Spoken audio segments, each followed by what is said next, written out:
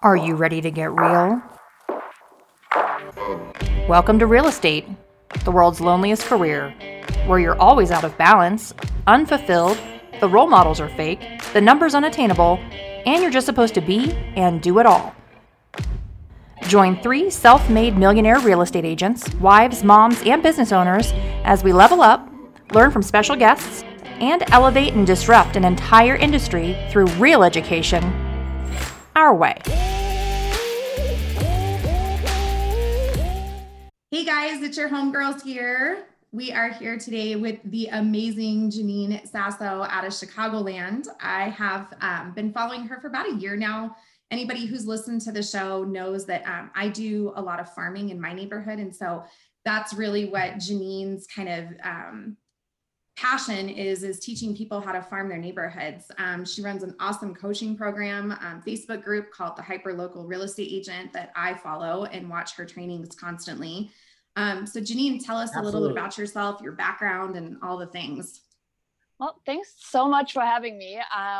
Super excited. I think you guys are actually podcast number 1 for me this year. And it's like, crazy market. All of us are just trying to find time. But so actually became an agent based on the recommendation of family members. I majored in early childhood education and realized that I really couldn't make much of a living there. So I got my real estate license. And one of the first things that I gravitated towards was a geographic farm. And that was really, really early on, like year 1, because I went to licensing class. I sat down with a managing broker and he said, okay, how are you going to market yourself? I'm like, what do you mean? What do you mean I have to market myself? I didn't realize this was not like a hand-fed business when I got my license. So I don't know. I must have missed that memo. But I took to a geographic farm and have grown my business on that one to a very healthy business that continues to grow year over year over year. And actually this year is the first year where we're branching out into a second farm, replicating exactly the same system I used in farm number 1. So really excited on this. That's awesome. So you have kids, right? I do, which is like I was in the middle of lunch pickup and, all the craziness happening with mom life. So I was a couple of minutes late. Whoops. That's one of the reasons I wanted to have you on the show. Obviously deal with a lot of moms who are in real estate and who are running high level businesses, but also want to, condense their time that we're spending on things. Right. And so that was part of the reason I started farming. So I think what I would love to do today is have you kind of teach everybody what your top 3 ways to really fire up your farm would be. And what would that look like? And give us some examples of how we can do that.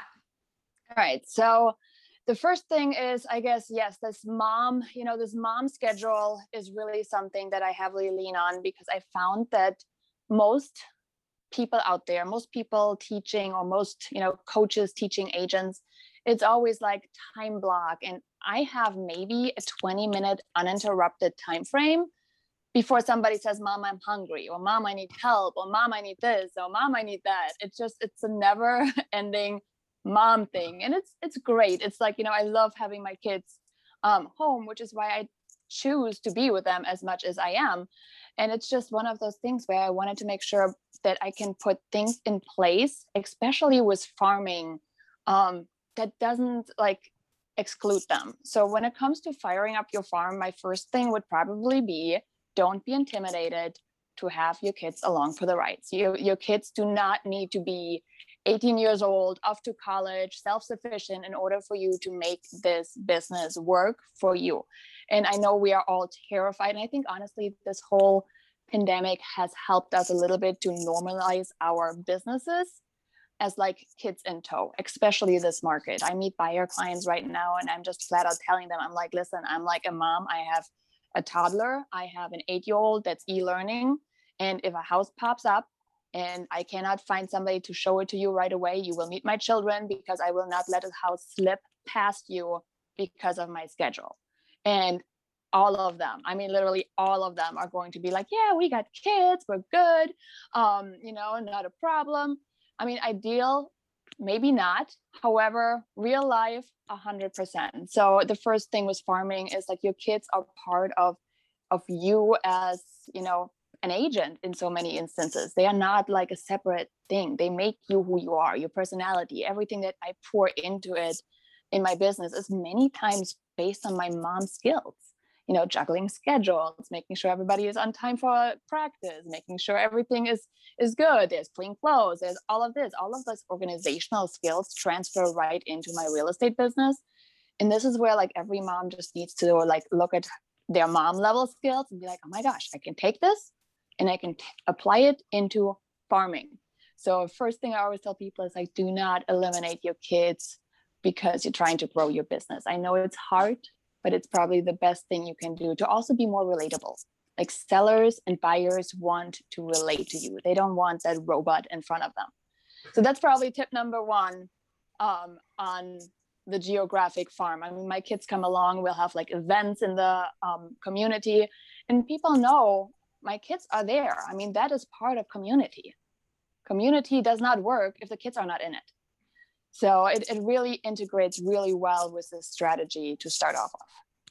So I always joke and say that my kids are getting older and I'm going to have to adopt a baby to keep my business moving forward. I've always utilized like the neighborhood schools for my farming and to get my name out there and to, you know, really be a part of the community like you're talking about. So give us some examples of some things that you've done with your kids personally that have helped get your name recognition out there in your farm and with your brand.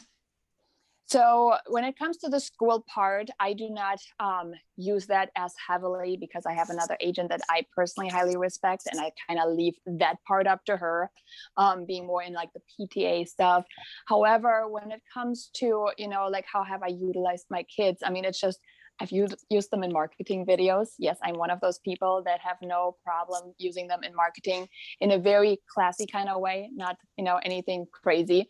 But I've had my 3-year-old on there, and he was playing with Play-Doh, and I taught him this little sentence to say, and it turned out to be like the most amazing marketing thing, where it was like, "What's your name?" And he's like, "Mason Sasso with Coldwell Banker, and my mom sells houses." And people like loved it. They were like, "Oh my gosh, this is like the most adorable thing." And it was just very relatable when it comes to it. And then we also do things like, you know, Park Week. I mean, if we look at a community of what parks are there, it's one thing to tell them, hey, there's a swing, hey, there's this. Why not have your own kids in it and be like, hey, we just went to the park, we just explored it. And it makes it, again, more relatable. So they are actually part of me. I mean, I explore the parks, I use the parks in the area. Why not just simply, you know, report back on it? So I always do, like, the boys always go with me to like put out the flags for the 4th of July. And the kids are the ones, I pay all the kids to deliver, like, you know, our football schedules and all that kind of stuff. So that's how I use my kids. And then I get the other kids of the neighborhood involved, and they're like, oh, Miss Jessica is paying money today for us to go hang flyers, and they all want to come help. So, I mean, that's another way to build community, I think, is like, use your neighbors' kids too. Like, they'll be thankful. You're teaching them work ethic. Right. I mean, mine are 8 and 2, so a little bit young for that. I do have them sometimes, like, you know, my 8-year-old stuff a mailer. It's not his favorite thing to do. But that's the plan. The plan is to grow them eventually into small mini entrepreneurs that understand a little bit of effort can really, really go a long way. So every time I see somebody with, you know, older kids, 12-year-olds, 13-year-olds wanting to make money, I'm like, oh my gosh, I can't wait to get to that part. So first step for me was, because I think people listening are probably like, well, how would I even like get the word out on any of this kind of stuff? I run a neighborhood Facebook group, and that's where I post all of our events and our community stuff. What are you doing to get the word out to your community and your farm that these events are ongoing, and how do you go about doing that for your neighborhood? So with the last 12 months, you know, everything's been a little bit crazier than usual, where I think we are all a little bit more focused on how can we make community more community. And one of the things that I started right early on in the beginning is my neighborhood garage sale.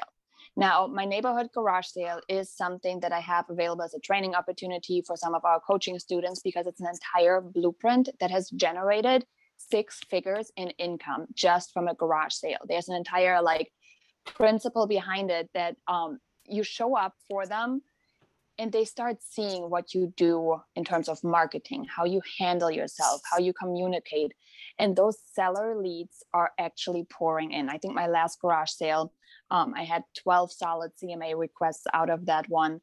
And over the weekend, I mean, that's just a seller lead. I took in 300 additional leads just from lead generation efforts. So when I have a garage sale, it's not a garage sale. It's a massive lead generating event, because those are local people to the area. The garage sale is hyper locally advertised, and I want to make sure I like get as many people as possible that I can get in front of and then eventually do business with. So that is one of the largest events that I host, and it is currently becoming known as the largest one in the Northwest suburbs. So we're going to work on a couple of like things on publication there, because it's really, really exciting to see that growing. And just like farming, it's like that little seed that you started. And I started with 10 people my very first year that said, yes, I want to be part of a community garage sale. And I'm like, okay, 10 people. I'm like, that's something, right? I'm like, I can work with that. And then from there, it just grew. The next year, I want to say I had almost 50 people sign up, because I just showed up for a second year. And then year 3, 4, and 5, or 4, 5, and 6, I think we had 100 homes participate consistently. So obviously my goal is always to beat the number, drive it up higher, have more people participate. And it turned into one of those events where people come out, they meet their neighbors, they meet their new neighbors, they meet neighbors that they haven't seen in a while. Especially right now when kids were, doing the virtual learning, they just love to catch up with each other at a lemonade stand in the neighborhood. And it's great to have all of that. We have local Facebook groups for our community. I'm not the admin of it. However, I have built strong ties with the admins to simply say, hey, I'm not looking to advertise, because we have a very strict policy when it comes to, don't blatantly push your business. It is really more built on helpful tips for neighbors. So I do have a little bit of leeway for that garage sale event, because it has gotten so big where they say, yes, we will allow you to, post a little bit. However, I have to cut back on the, hey, I'm your local real estate agent, which is totally fine. People don't need to hear that consistently, because all they need is seeing my name, seeing my face, and they understand that this event is sponsored by a local real estate agent. And again, the amount of business coming from it is just massive. So event management is probably one of those skills that, again, works really well with moms. We know how to, organize things. We know how to structure things. We are like scheduling like maniacs, and we just handle ourselves in that realm. So it transferred so well. So that was one of them. A couple of other ones real quick that we've done is a picture opportunity. Again, that's just, trying to create memories for people while everything is kind of like life kind of stopped. I mean, pictures with Santa weren't there. And so we did like a Halloween backdrop. We just did a bunny event where my son wanted to be the bunny so badly. It just, he's not quite tall enough yet. So we had my husband actually be the bunny, and he was a little sad, but he ended up doing the game table. And it was just a very informal neighborhood only kind of event.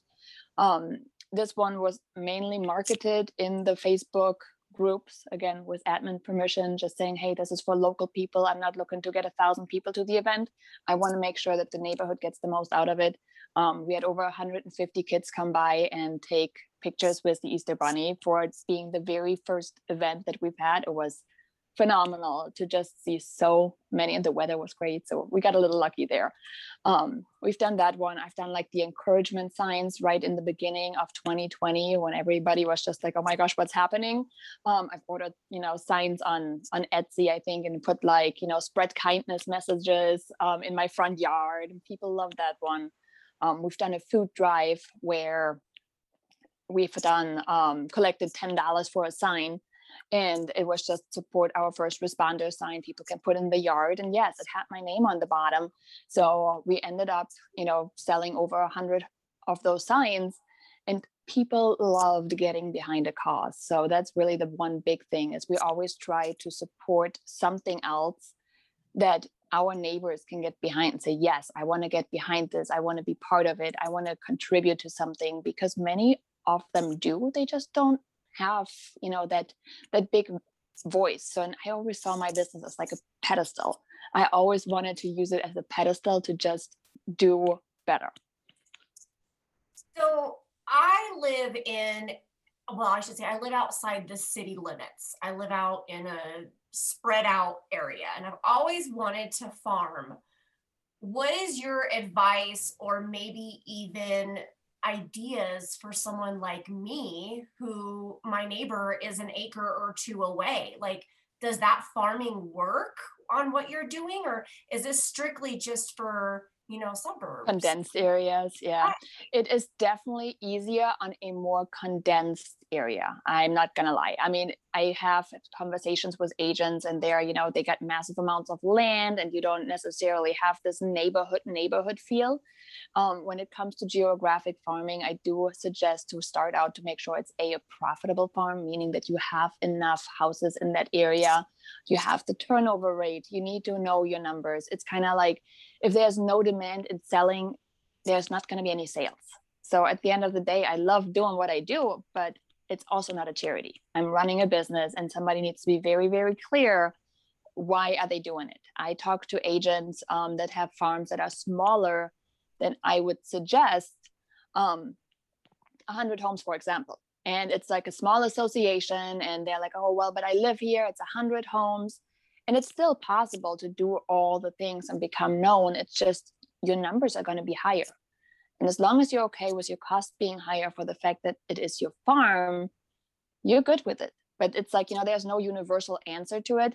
One of the things that I do suggest is always to look up like mailing routes and see how many homes are actually on that mailing route. Because yes, you maybe have a bigger radius that you're covering, but you can maybe find a communal space and still get those people together. I mean, people like land. I mean, my husband's always talking about moving to the country, and I'm like, no, I don't want to move to the country quite yet. I like to vacation there. I like to go into the woods and go hiking and do all of that fun stuff. I don't want to quite live there yet. But it's one of those things where, you just have to really look at your numbers first. And if you can still bring those people together, because people still want community. Kristen, on an acre, on 2 acres. I feel like if anyone on the planet should farm, it should definitely be you. Like, I don't feel like Pueblo West is that, like, there's space between the houses, but I don't feel like it's like acres. And I mean, you're a Pueblo West native. Like, I 100% think you should be farming. Okay. Yeah. I mean, an acre is generally not a bad lot size to still get enough, in there. So how are you moving from the garage sale to 12 or whatever you said CMAs? So like you're doing the event, people are coming to the event. How are you getting this message of want to buy or sell across and turning those events into like real leads? So the garage sale itself is one of the, signature events. And I talk inside the Hyperlocal Real Estate Agent a lot about, neighborhood marketing strategies. And we actually ended up building an entire vault out for neighborhood marketing strategy trainings that is just have like a training library of any sort of event you can do, because the focus is always do the event for what reason? And the reason is always lead generation. The focus is always, how can I add lead generation into it? I said, at the end of the day, doing something for fun is great, but as a business, you look and see that it is something that is pushing you forward. If it doesn't align with my goals for my business, I tend to not do it. So it always needs to have this focus in mind. So when I do events, I always look at possibilities. Where can I add lead generation possibilities? And this is probably where I go against the grain of most coaches, because Buffini, for example, is a big believer in giving everything away for free. Free value items, take it. Here's value, here's value, here's value. And at the end of the day, you just hope that somebody found enough value to come back to you. And I just don't think this is something that I want to continue on. So when I take my approach, it's a lot more of, yes, you want something, I want something in return. It's a very nice exchange that is happening. And it's a low entry or like a low barrier for that exchange. You want a free CMA, I want your email. I will email you your free CMA, but I need your email. So it's just a matter of like, how can I give them something that they really want? And it needs to be valuable enough for them to exchange that email to them. And it might be going into their, we all have that junky email we use to sign up for things. I got one of those. However, I still look at it every now and then, and I still start seeing things. So when it comes to, just that email collecting, I'm a big believer in you need to build a list.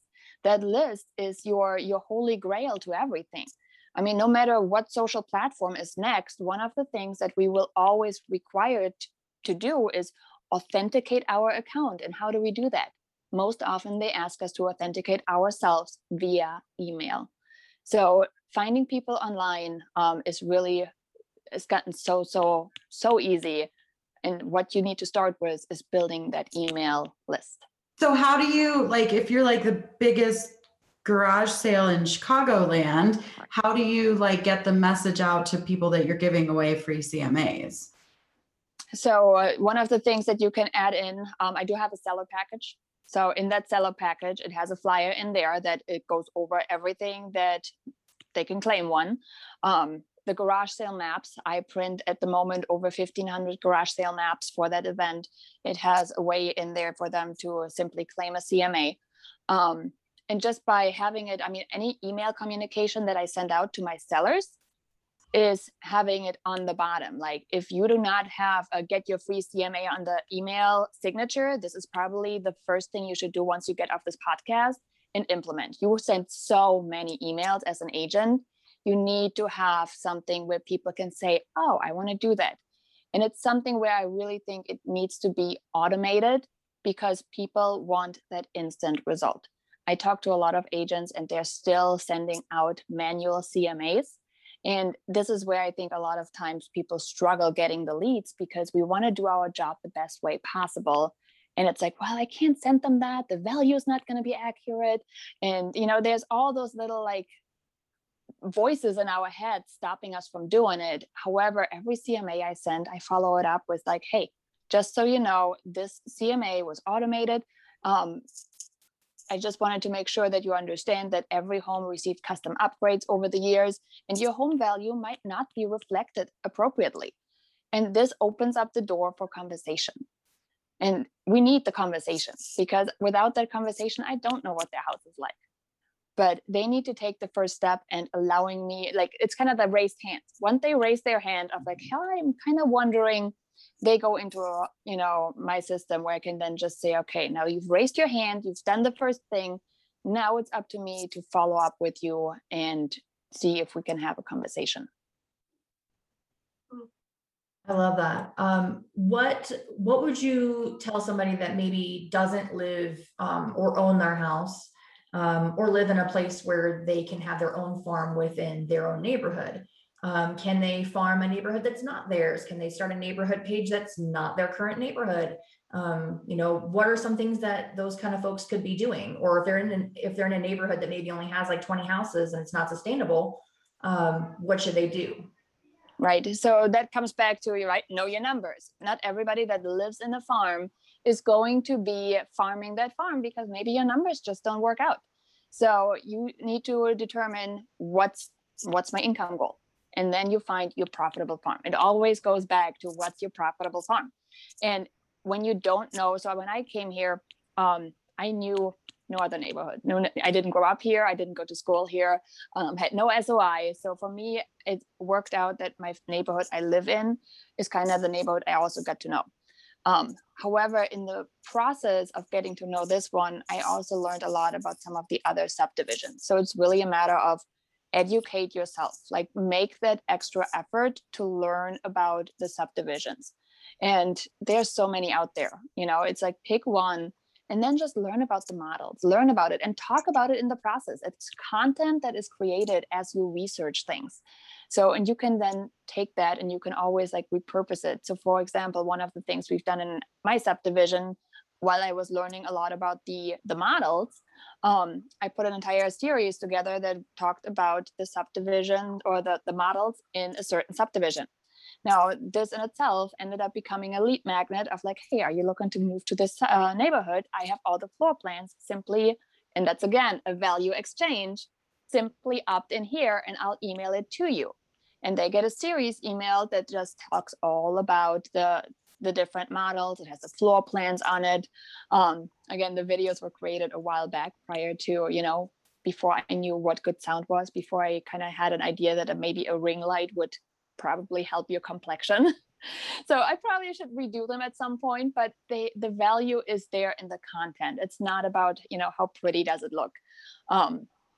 So if you don't know a neighborhood, but you really see the numbers are working out, and we see that right now with my second farm, it's a matter of education. Go out there, find the information, find out about the models, find out about when it was built, find out about the average price points, find out about the community amenities, find out about, what makes this so special for people. Talk to residents, take a walk in the neighborhood and just say, hey, I've been eyeing this neighborhood for a little while.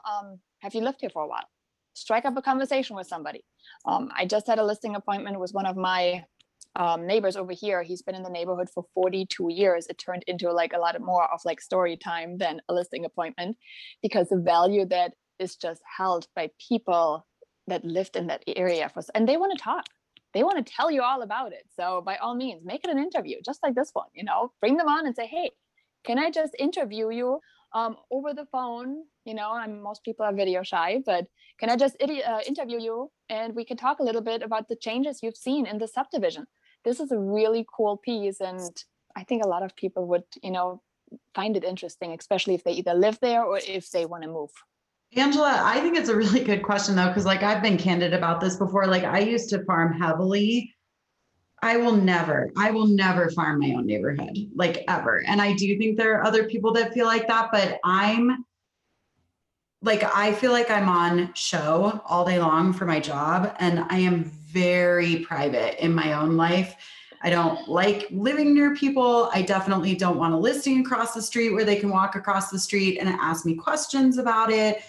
Sometimes I'm working really hard and my trash cans are outside an extra day longer. I don't want them talking crap about me as the neighborhood realtor, so I have been successful in farming other neighborhoods, but I do think it's a good question, because I do think there are people that are like, well, what if I don't want to work in my own neighborhood? Well, you could always, pick a different one. One of the things that I generally suggest with people is like, who do you think has the best interest of your neighbors at heart? And that's kind of one of the things that, if they want to do it, but they're kind of just timid about it. That's one of the questions I ask, because they're like, well, would you be okay if they end up with a, commission breathing dragon of an agent that is just wanting the sale and driving your house prices down in the process because he's just underpricing it. So that's one of the things that I always just ask, because as long as the community would be profitable, why not? I'm a very private person when it comes to things. I'd rather be sitting in my yard with a book than talking to people half the time. And people wouldn't think that, because they're like, oh, you're always out there, you're always doing things. And I'm like, yes, but that's my real estate phase. I'm, like when I come home, I just a lot of like book reading and just really like the peace and quiet. I mean, I'm a mom of a toddler and an 8-year-old at home e-learning. So I like a little bit of like private time. It's just like I totally relate to that. I was going to say too that farming doesn't just have to be geographical. It can be anything. You can farm a business. If you want to get into the big FedEx up the street that just was put in, like you can use that business as a farm, and the people that work there as a farm, your local teachers as a farm, schools, like all of that stuff. Those are different farms. It's not just geographical. So as long as you are focused on it, you can really use anything in that way. Like my farm is different parts of the military. Like I farm the firefighters on Peterson Air Force Base. Those are my people, right? So that's a hyper farm, but it's not, residential housing neighborhood. So you can do that, and it doesn't have to be just houses or just neighborhoods. So just know that. That is a really good idea. I didn't even think about that. Mm-hmm. You just blew my mind. Well, it's all a matter of your messaging. I mean, your messaging is really what comes to it. And one of the things geographic farming, there's two other subcategories when it comes to farming. One is being based on, your characteristics. So, age kind of category. And then you can also go by occupation. So if you look at farming in different categories, all you want to make sure is that your messaging aligns. So if you're going with the military, you want to talk they have different language than, your typical investor clients. I always have the example generally of if you're looking to farm, know who you're talking to. Do you talk to an investor? You're probably not going to talk to the investor based on emotions of how many fun memories he's going to create in this house. And you're not going to talk to the newlywed about, the great ROI and cap rate that they're going to get when they purchase the house. So it's really important to just be clear on your messaging. So when it comes to, mailers, and I use mailers heavily, for example, and I just had a segment last night. So Monday night, we do trainings inside the Hyperlocal Real Estate Agent. And last night was about the 3 most common mistakes that people make with geographic farming. It started off with inconsistency. Number 2 was poor messaging. And number 3 was the numbers. If the numbers don't line up, it's really hard to break into a farm. But poor messaging is the most overlooked one. Most agents just want to talk about themselves. Look at my awards. Look at how many units I closed. Look at this, look at that. And the consumer doesn't care. They don't want to hear about our achievements that we like as agents from an industry perspective. They want to make sure that they understand how has that helped another seller get exactly what they are also looking to get. So tip 1 is build community and be relatable. And then this would be tip 2, then our messaging that we're articulating out to whatever farm you choose, right? That works. So what did you say again? I'm sorry, Janine, you said inconsistency, numbers, and I missed the second one in there. It's inconsistency, poor messaging, and it's not a profitable farm. Thank you. So those are the 3 most common mistakes we generally see, where we tweak it a little bit and people see actually a better return. And when I talk about a return, I went back and tracked my return. So I use mailers quite a bit. My mailers are $1 in, about $10 out. So if I, look and see how many mailers I send, I want to say about last year, it might have been for $15,000. Yet I got out of that mailer about $150,000 in commission post broker split. So that in itself, if I ask you, do you want to give me $1? I'll give you 10 back. You'll probably want to give me as many dollars as you have. And most people just kind of stop because they don't see this return because one of those things is off. Their messaging, they're inconsistent, or they don't have that profitable farm. But once you line it up, it really becomes a plug and play system. You just need to make sure your pieces are right. How soon after you started to farm did you see a return? So the first farm, I learned a lot in the process. I'm not going to lie. I did not major in anything like this. It was a, slow going kind of figure out by doing. And in this process of the last 6 years, so it hasn't even been that long, there's a lot of learning and a lot of growth that happened. So I always tell, the people inside the Hyperlocal Agent, I'm not perfect. I am on a journey and you're more than welcome to join this journey. Maybe one day you're going to outgrow my journey. Maybe you're way past my journey already. And in that case, that's great. Maybe you're just starting out.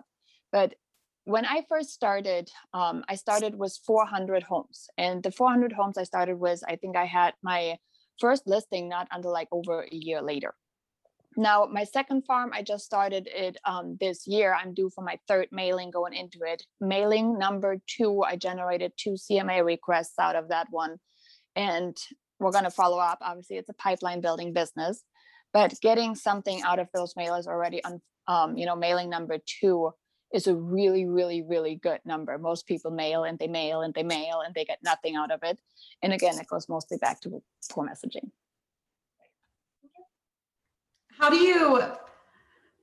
I think the other reason that people feel like the barrier for entry to farming is really high is the cost.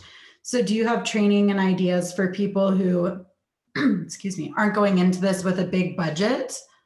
Yes. So I am probably the most frugal person. If you know me, Like I seem to attract a lot of people that like to, not spend a ton of money on stuff, because this is kind of me. And I tend to attract the people that are very similar to this. So when it comes to, making sure you have the most affordable way, you can look at your printing cost. You can look at your mailing cost. There's different options out there. One of the things that I suggest people look at is on EDDM, Every Door Direct mailing course, because it is 18 cents to mail a postcard. It does not get more affordable than that, other than you walking the flyers. And that's the other thing. So one of the things I always start out of is, if you have zero business, if you are not busy, you have no money, because this was me, year one, right here. I wanted to make sure that I spent the resource I had available, which was my time. So I ended up printing for my garage sale, my first garage sale, right? Zero marketing money, zero, nothing in the pipeline. But I had time. So I took my walking shoes, I took my kids, I had 100 flyers printed, and I walked them to the neighbors and I just stuck them on the door. So when it comes to, I don't have any money, I always feel like there's ways around it, because if you don't have any money to market, you're probably in the beginning stages of your career, and what you should have at that point is time. Mm-hmm. So I have a quick question for you. I often see that when people send mailers, the content can be like all over the board, and sometimes I will pay attention to them and sometimes I won't. So is there something that people should be putting on those mailers to get an actual return? Like some kind of information that's going to elicit some kind of an actual response, instead of it just being thrown in the trash? Yeah, the mailer should not be run of the mill, which is why I tend to stay away from most of the mailer companies that are out there. They are very generic. They are very, across the board the same. And they don't seem to be very grabbing. So I was actually just driving by billboards yesterday going towards Chicago. And I love looking at billboards, because the people that get to design billboards are really paid thousands of dollars to have one purpose, which is to make sure that they grab somebody's attention going 70 miles an hour and they are remembered. And when somebody goes past the billboard, most of us are just, generally driving anyhow. I tend to look at them a little bit more.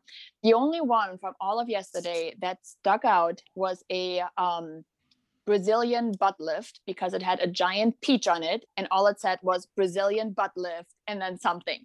And I'm not a butt lifting person, so I have zero, connection with that per se. But that image itself, it was clean, it was clear, and it was different. And I drove past Panera bread bowls. I drove past like loaves, flowers, and I remember some of those because I was actively looking at them. But that one I didn't even try. It was just different and it was just sticking out. So when it comes to, what should be on there, it needs to be something that is more of a pattern interrupt. And we hear pattern interrupt, not just with mailing, we hear it on social media. All of us are in emotion. Might it be driving? Might it be, grabbing the mail and going through it? And one of the reasons I actually still like the mail a lot is for the fact that this is a time when most of us do not have our phone in our hand. Most of us will get the mail and we will actually pay attention. I always say this is probably one of the reasons the IRS is still sending only letters. There's no email communication, because people will pay attention. So it's just one of those, you look through it and you want to stand out on that piece. So one of the things that I have on my mailers, for example, is always my avatar. And it's not my business, my business attire.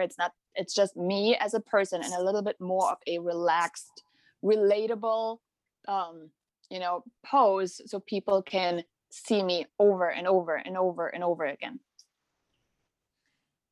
What's been your favorite mailer you've done so far?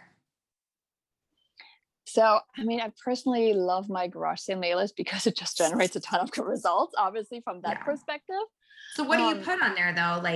Is there a QR code that someone scans to get you their information? What is that? What is on there? The garage sale mailer just evolved into it's the same one every year now. I had my company design it first, and it wasn't that great. It was very, run of the mill. And now it's just more of like a, community garage sale. It has my face on there. It has our garage sale logo that I like pulled off the internet. And then on the back, it just simply has two things. Either you're going to be a participant or you're going to be a spectator. If you're a participant, here's a sign up. And now there's a website to sign up. If you're a spectator, you're going to mark your calendar and follow us on Facebook, because you do not want to miss all the sales that we're going to post on it. So this way it also grows our Facebook page, and at the same time it generates seller leads for signups. So it's a great way to kind of get that out. And then it's just my information on the back if they have questions, because many of them are a little bit on the older side. So if they don't want to sign up over a website, they can still call me. Love that. All right, tip number 3. All right, so we covered so far. Don't be shy to take your kids along for the ride. We had the events in there. So I do think community events is really something that has, made a big difference in this whole farming thing.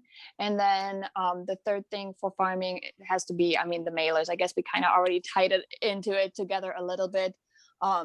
I don't use Popeyes. I don't do any Popeyes of sorts. I know some people are like, oh, do you do Popeyes? That would be a lot of Popeyes. That's probably where I would end up hiring some, neighborhood kids or something.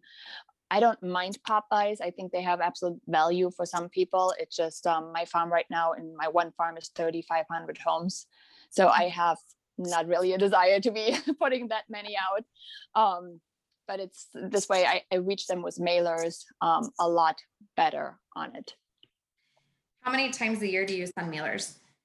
So that's the interesting thing. When I started with only 6 out of 12 months. And I went against the norm because most people said, hey, you need to farm every single month. And I'm like, well, I didn't have the budget. So I set aside the budget for 6 months, and I am in a snowy kind of environment for the winter months where everybody goes hibernate. So I figured, I would go and mail to their mailbox that they can then take it to their house when I had less open houses going on, when I had less visibility inside the area, when I did not have any community events putting me on display per se. So I put my mailing strategy towards those colder months. And then I ended up going from 6 mailers into 8 mailers. And now I'm still not at 12 mailers a year. So I still do not mail consistently. It is, and it's based on really making sure those events are incorporated. Like that's the big part. Like once people start seeing you have an interest in the community, and that's where my last 2 clients came from, is because neighbors saw the community aspect and they ended up referring coworkers, friends that are outside of my farm, but they are generated based on farming efforts, which is really cool to start seeing that growth now in it. Love it. What would you say was your biggest mistake in starting your farm? So the biggest mistake, and to this date, I still think that I still struggle with it, is just simply to take action. Like we get into our own heads so much of like, oh, what are people going to think? How is it going to look? What are we going to do? And then 3 weeks later, we still haven't sent out anything, or we still haven't done anything. And that inaction is something that to this date, I still struggle with. I am a perfectionist by nature. So I want to make sure everything is perfect, and nothing will be perfect with, kids and life and everything going on. So I'm still trying to get out of my very own head for that. But that's probably the biggest thing. People just have ideas and they don't act on them. Okay, one last question, promise. What was your, how many sales did you have in your farm last year? Last year, I think there was 15, no, I was closer to 20, I think. I think we were at about 20. Nice. Those were all yours? Yes. See, that's amazing. That's worth it.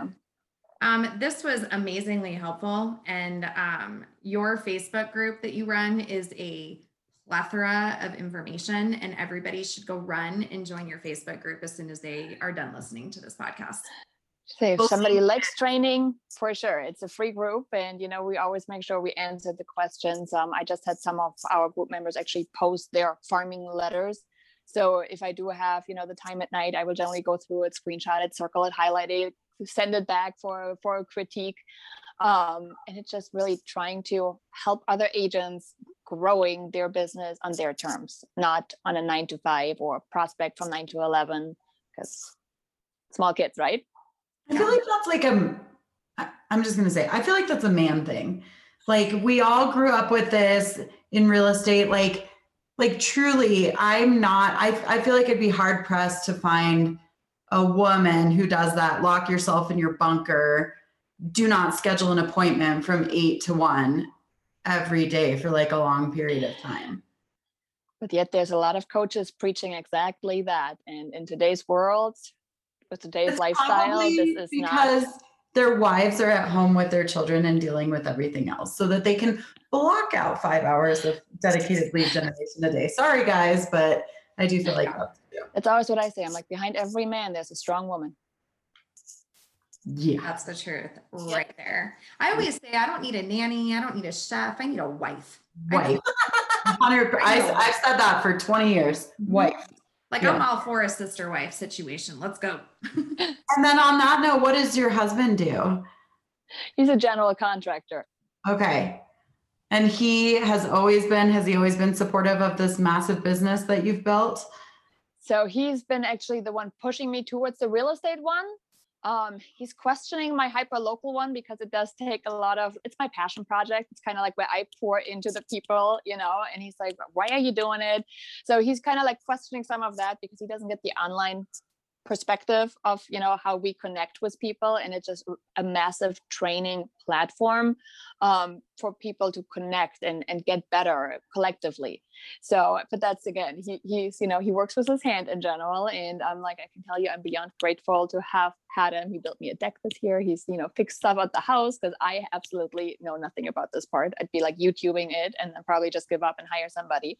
So it's been a good balance on that. But it's interesting to see somebody's mindset that is just a little bit different from, what I'm trying to build online. Yeah, but I think that's like supposed to be the progression, right? You learn, you do, you give it back away through teaching, coaching, and training. So good on you. And he starts seeing that. So, I mean, he is supportive when it comes to it. So hence, like, he's taking care of the kids right now because otherwise it'd be already in my room. Mom, where's lunch? And I said, can you just give me an extra 30 minutes because nap time is around the corner. And I like to be there for nap time. I like to, hold my 2-year-old a little bit longer to put him down for a nap and, be kicked and yelled at because nap time is not fun anymore when you're 2 and you have other things to do. But it's like the sweet 2 minutes that I get from Snuggles that I'll take any time of day. You're really doing it all. It's incredible. Mom, you are awesome. Thank you so much for coming on. Yeah, thanks for having me. This was fun. Yeah. Good. Well, we know that everyone's going to get value. And like I said, everyone needs to go join your Facebook group. We appreciate you so much for coming on and sharing with us. Yes. And if your audience wants a fun freebie, I'll send you the link to the geographic farming cheat sheet on how to build a profitable farm. They have all the steps in it. They can download it. They can use it. It's literally like the Bible when it comes to geographic farming, because first thing we learned is make sure your numbers are right? Mm-hmm. We would love to share that. That would be amazing. Cool. Thank you so much. Janine. We'll talk to you ladies. soon. Yeah. Bye. Angela, Jessica, and Lindsay are in the top 1% of all realtors and would love to receive your real estate referrals in Colorado. Connect with the Homegirls on social media at The Real Homegirls Podcast.